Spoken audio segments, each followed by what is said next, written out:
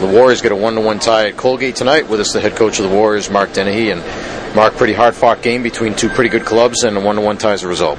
Yeah, I think, it's a long way to go for a tie, but I think that was probably the right score. Both goalies played well, both penalty kills were good. Both teams sustained pressure at times and also had to deal with pressure at times. I thought those were two pretty good teams, and I like the way our guys responded overall. We really worked hard tonight. Sometimes we worked harder than we needed to based on some situations we got ourselves in, but all in all, up in Hamilton, it's a tough place to play. There is such a thing as a good tie, and that's one of them.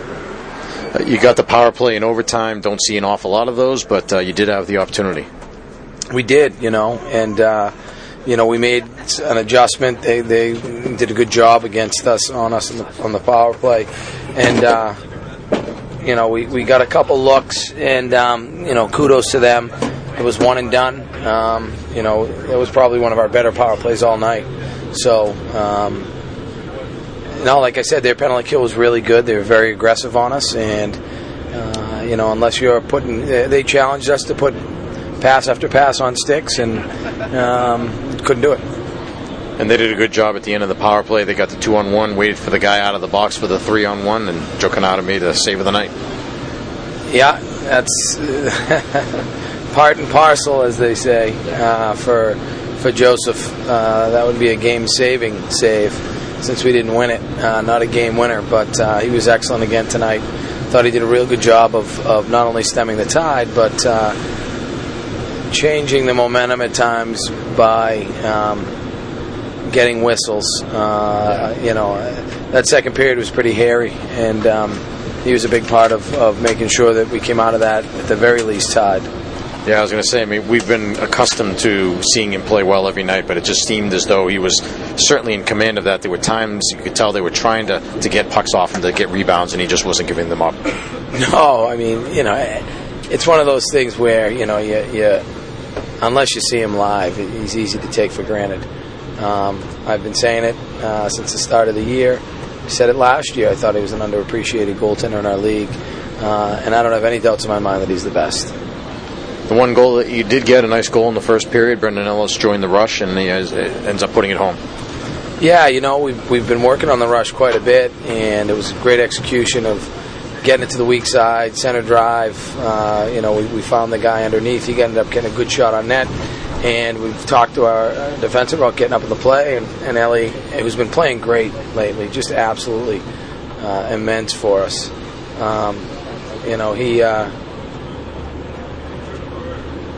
He ended up tapping it in, which I'm glad, because he's worked really hard. And then the one goal that they did end up scoring in the second period.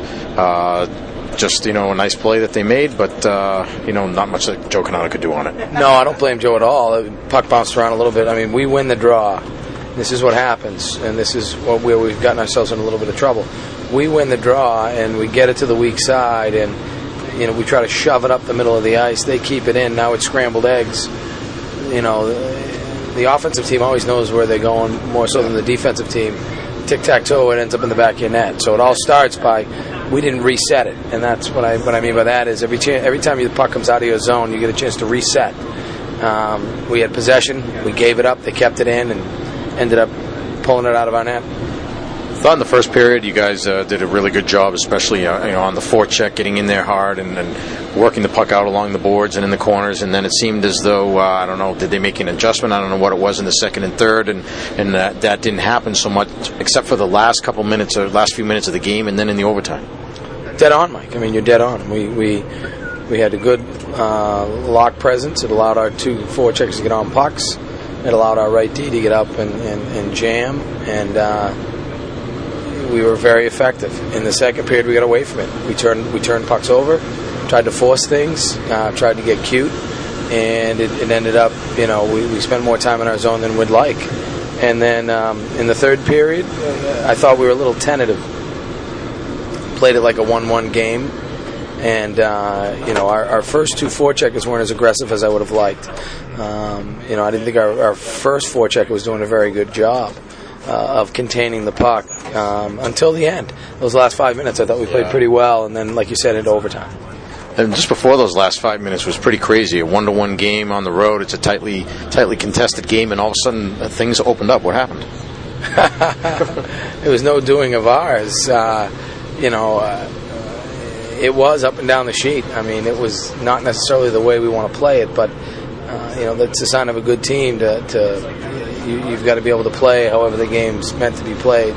So it did. It was up and down the sheet. We didn't give them too many chances, although the puck was in transition quite a bit. We had a 3-on-1 there at one point, and ended up coming up empty. So, again, two good teams. I thought it was hard fought. Neither team could really capitalize on the mistakes of the other teams, and I think the goalies had a big part in that. All right, so the 1-1 tie. You play Union next Saturday night. Another good ECAC team coming in. What can you tell us about them? Don't know too much except for the fact that they were coached last year by Nate Lehman, and he and Ricky Bennett were the architects. Any team coached by Rick Bennett's going to be an honest team. They're going to work hard. I expect them to play a lot like Colgate did, a lot like Providence did. Very frenetic pace to the game. So we're going to need to be ready to play fast and intelligently. And if we do that, we'll get some chances. We've got to shore some things up on the power play, and we'll go from there. Well, we'll see if it gives you a lift or not next Saturday night, but I hear rumors that a certain man in a red suit might make an appearance. I've heard the same things. We're following Doppler and NORAD, tracking them, so it should be a great take.